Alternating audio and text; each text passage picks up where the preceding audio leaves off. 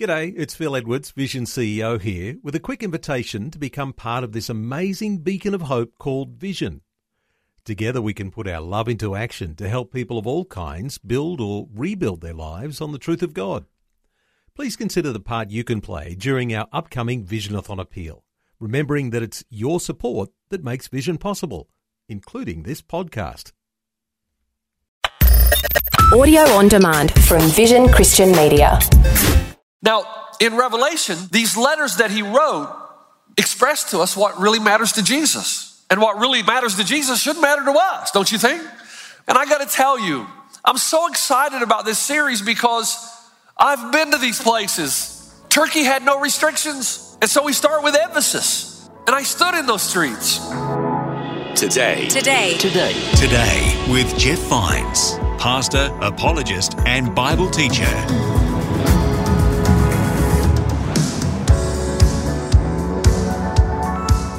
Hi, and welcome to a new series of messages on Today with Jeff Vines. Today, Pastor Jeff starts a message called My First Love. We'll see where he goes with that. It's part of a series about checking our hearts. Where is your heart really at? Here's Pastor Jeff starting in Revelation chapter 2.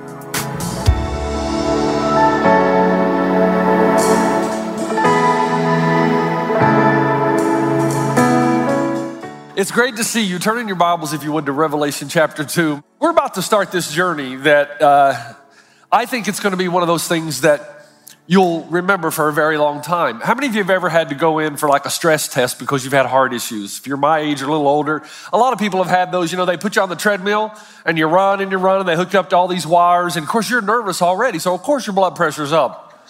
You're afraid they're going to find that you're not going to live. So, you know, they're trying to find out if your heart is healthy. Then they put you on this, they give you an echocardiogram, right? Which is kind of like an ultrasound. And they're looking and you're on the table with your shirt off and this nurse is running this thing all over you and you're talking to her. And again, you're nervous. Is it there? Is it still there? You know, of course it's there. I remember the nurse saying to me, Pastor Jeff, your heart's really good. Usually with age, and that bothered me right there. With age, your heart usually hardens a bit, but your heart is in really good shape. And I said, well, you know, I'm a Christian. My heart's soft.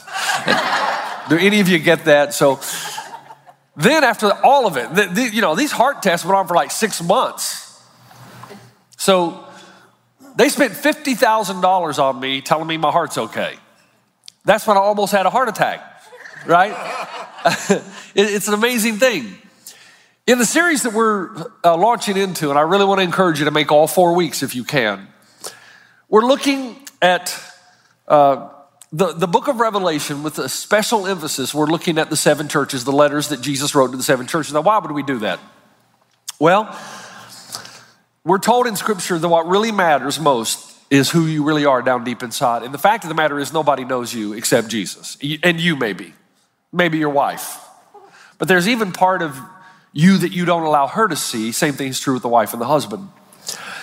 And the reason that's important is because Judgment Day is coming. There is a day when we're all going to stand before God and give an account for the way we've lived our lives. And the reason to know what your heart is really like is because Jesus is described in a very unique way in the first part of Revelation. Let me read 2 verses, or actually 3, 12, 13, and 14.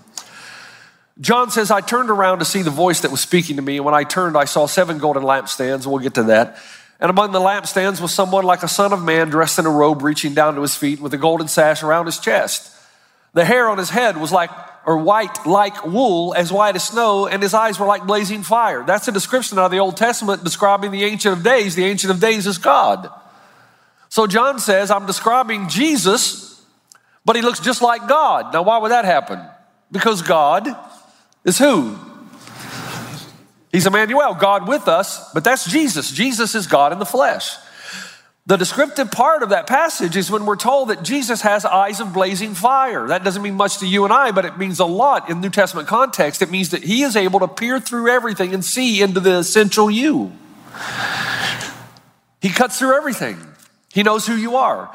Now, the thing I like most about Jesus, or one of the things I like, I shouldn't say most, salvation is the best thing, but did you ever have a teacher in high school or college, university that gave you the answers to the test about 2 weeks out? Those are unique, but they'll actually give you the answers because they'll tell you, this is what I want you to know. I'm not trying to trick you.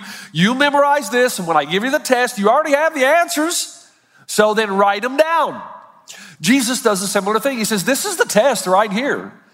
And to give us the test, he takes us to these 7 letters that he writes to 7 churches that you can still find the cities. They've changed a little bit in what is modern day Turkey. So Paul stationed himself down here at Antioch. That's where they were first called Christians. And he would use this as his base to go up into these areas and to preach the good news of the gospel. And when it got a little bit too dangerous, he would go back down to Antioch, take a little bit of rest and relaxation, let things cool down, and then go back up. Now, in Revelation, Jesus, and we'll get to the end times and all that at some point in the series, but for right now, these letters that he wrote express to us what really matters to Jesus. And what really matters to Jesus should matter to us, don't you think? Because it's on that basis that you and I will stand before God and give an account for the way that we've lived. So it doesn't really matter what you think again. There's objective truth. It matters what matters to Jesus. So the whole series is about a heart test. And I got to tell you, I'm so excited about this series because I've been to these places in the last 2 years. I've been to these. That was the good thing about COVID. Turkey had no restrictions. I got to go. Didn't matter. You just go right in. They never did the masks. They never did the vaccinations. They said, just come on in. We're going to try to beat this thing herd immunity-wise. And they did. And so I went. Now, that wasn't a political statement. I'm just simply saying this is what Turkey did. And because Turkey did that, I got to go in. And so the last 2 years, I've stood in these cities. And so we start with Ephesus. And we're looking for that first heart test, that heart check, the checkup. Robin and Sion and I went to Ephesus, and then a year later, this past May, 25 one-and-allers returned with me, and I stood in those streets. And as I stood in the streets, all my education and learning of early church history came flooding back, and it's like the Bible came alive. And I remember that Ephesus was home to a growing, prevailing church in the late first century, but it was also the home to many false gods, the gods of the Romans, which is the reason John ended up in exile in Patmos in the first place. He was exiled because he was aggressive. He expressed constant, open, aggressive displeasure concerning the false gods of the Roman Empire. If you remember John, he was a disciple of love. He loved people, and he loved them so much that he wanted them to know there is a God who's not made with hands, who makes everything else. And that God is life and spirit, a God of love. In fact, while we were there, guess what? I got to go to Patmos, to the Greek island. I got to go to the place where John wrote the book of Revelation. They dropped us off, and we walked up this huge hill up to this monastery, and then they showed us to a cave. And supposedly, now nobody really knows for sure, do we?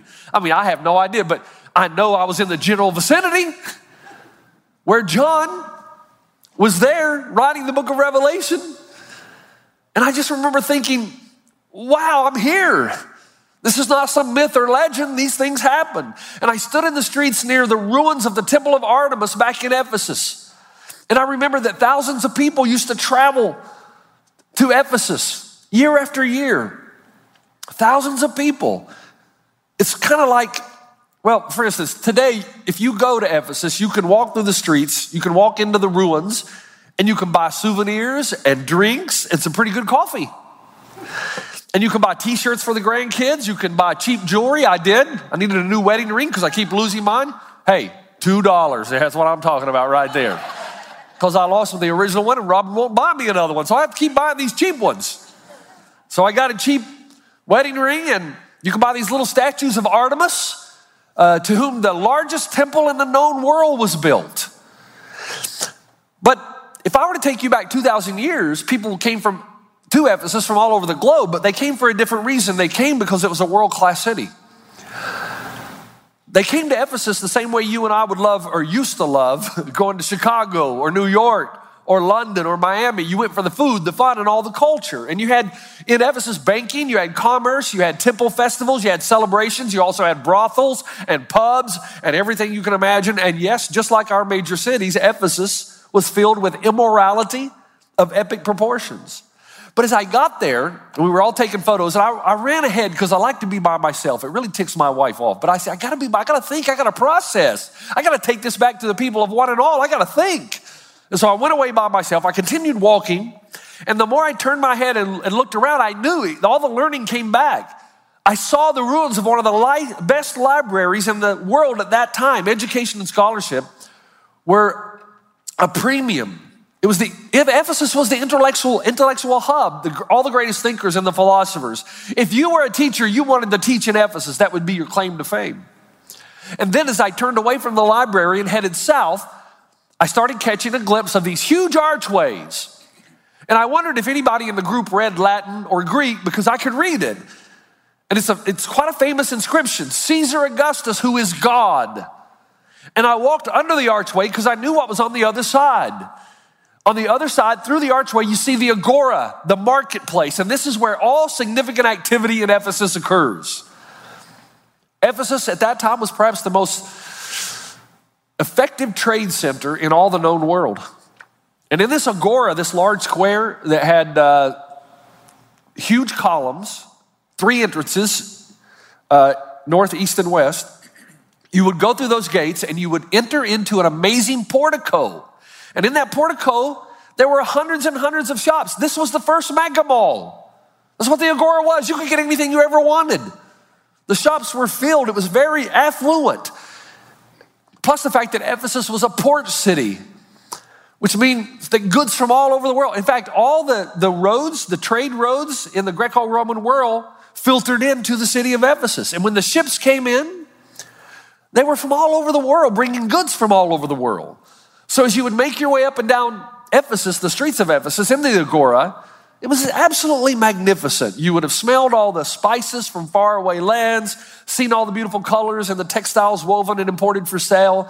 You'd witnessed all the socializing among the people from all classes and races in Ephesus. People would gather here for discourse, debate, and often just wine and conversation. It was the hangout hub.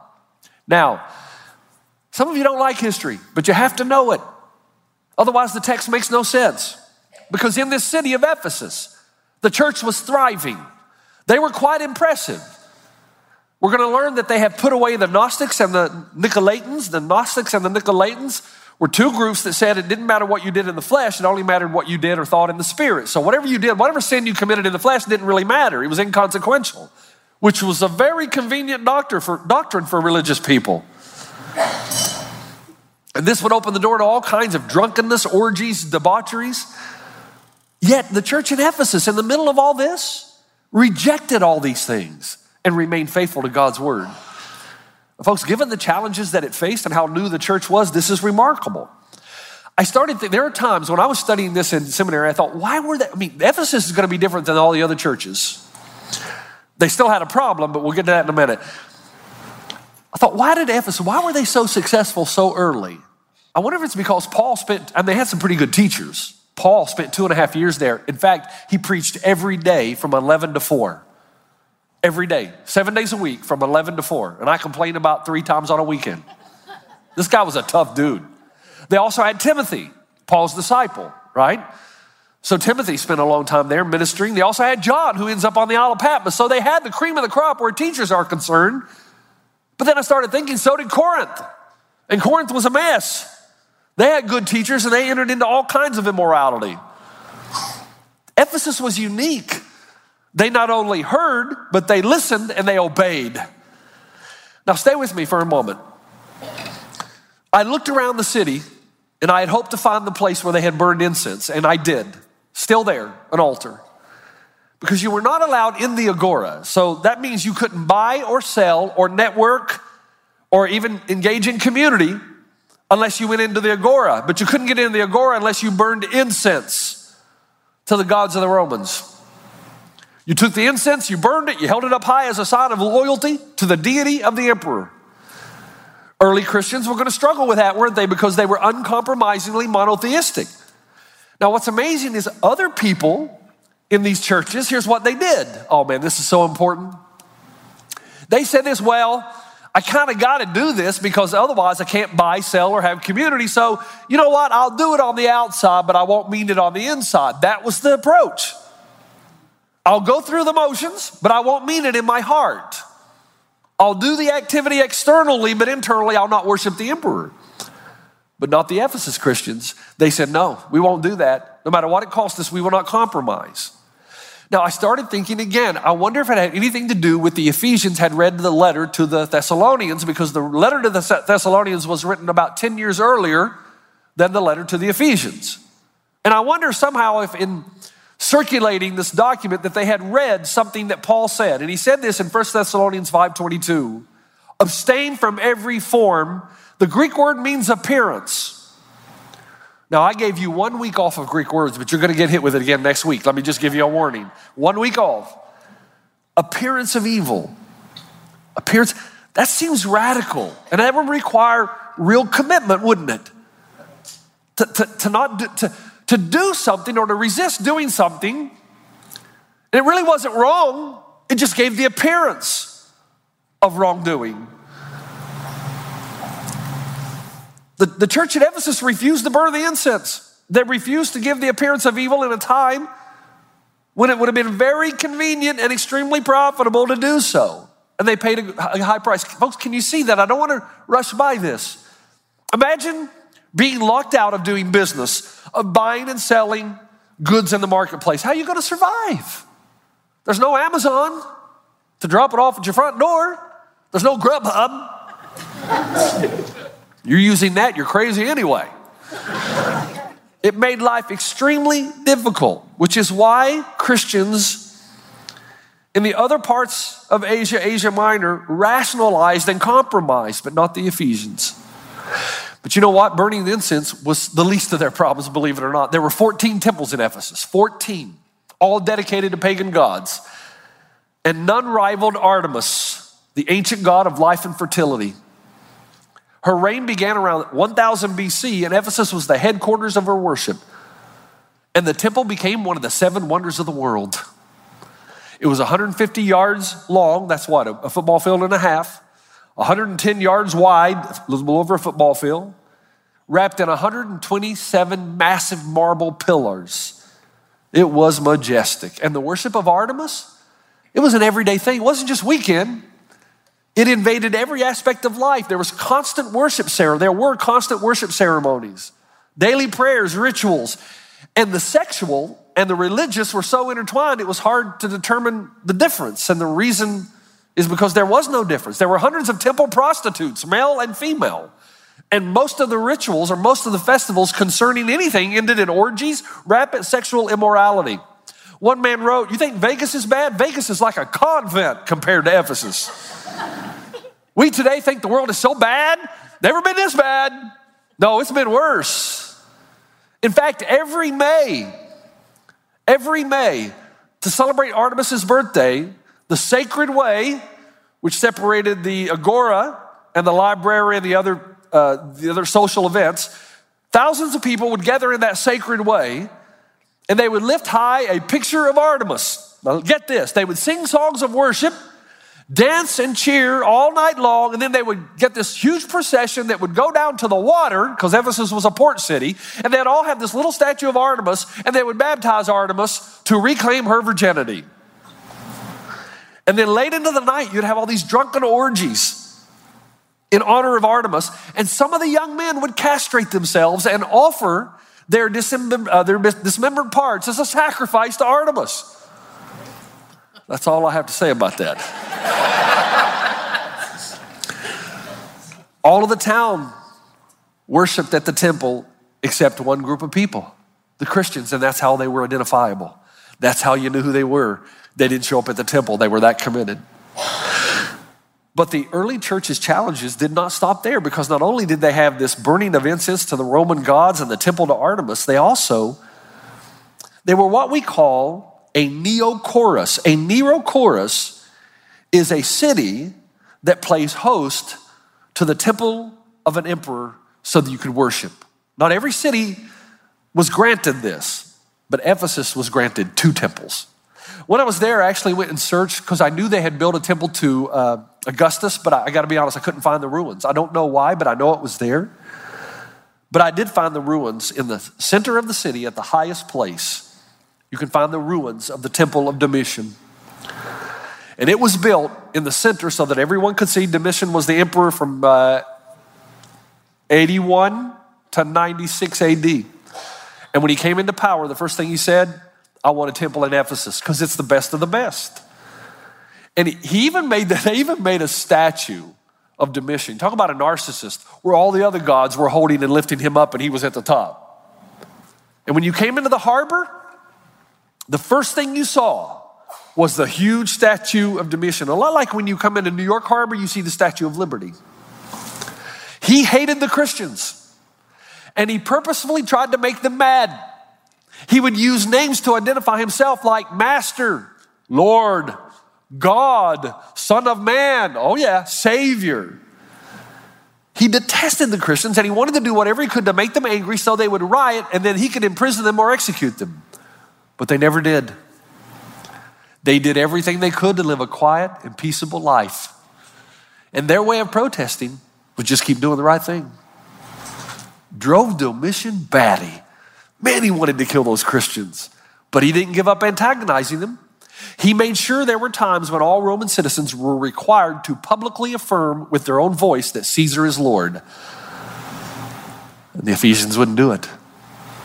And many of them died. All you had to do was say, Caesar's Lord. You didn't have to mean it. You could say it on the outside, but not mean it on the inside and live. No, they still would not compromise. They didn't burn incense. They did not bow down to statues. They refused to dishonor the name of the Lord. Can you understand now why Jesus begins his letter like this? In verse 1 of chapter 2 of Revelation. I know your deeds, your hard work and your perseverance. I know that you cannot tolerate wicked people, that you have tested those who claim to be apostles but are not.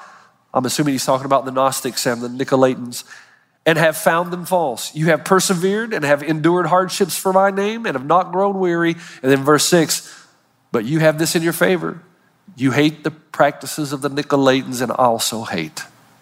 It's amazing. Unlike any of the other letters to the churches, there's no hint of compromise in the church at Ephesus. Wow. Think about it. They even detested the Nicolaitans, whose philosophy would have been very convenient. They would have said, go ahead, Christians, take the incense, bow to Caesar, dance to Artemis, join the sexual orgies. It's just body. There's no real damage done. The Ephesian church simply did not fall for this. And you know what happened even after Paul left? And I was reminded of this when we went into the stadium, huge stadium in Ephesus. I mean, basically it's still there.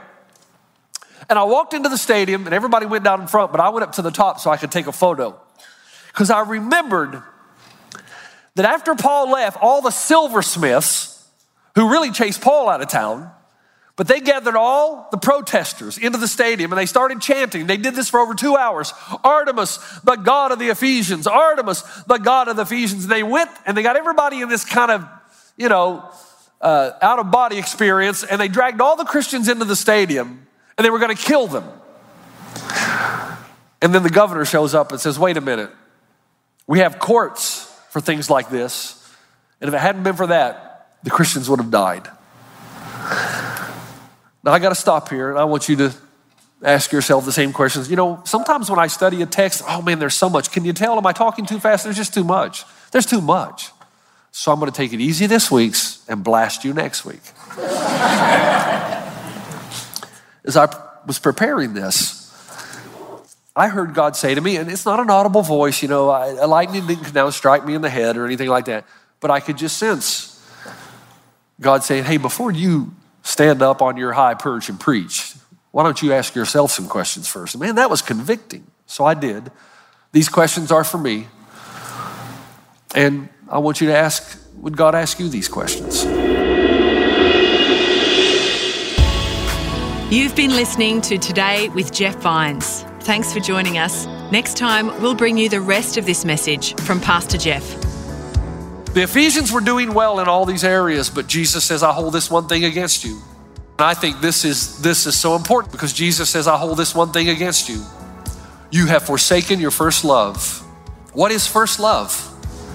Because it's so serious that Jesus says, if you don't repent and change, I'm going to come and remove my lampstand. So I have to ask two questions. What is first love and what is the lampstand? You can listen to more messages like this. Just search for Today with Jeff Vines wherever you get your podcasts.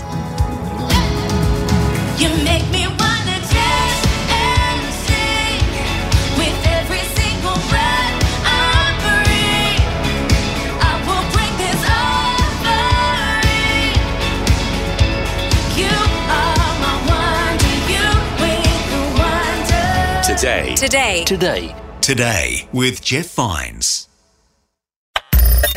Thanks for taking time to listen to this audio on demand from Vision Christian Media.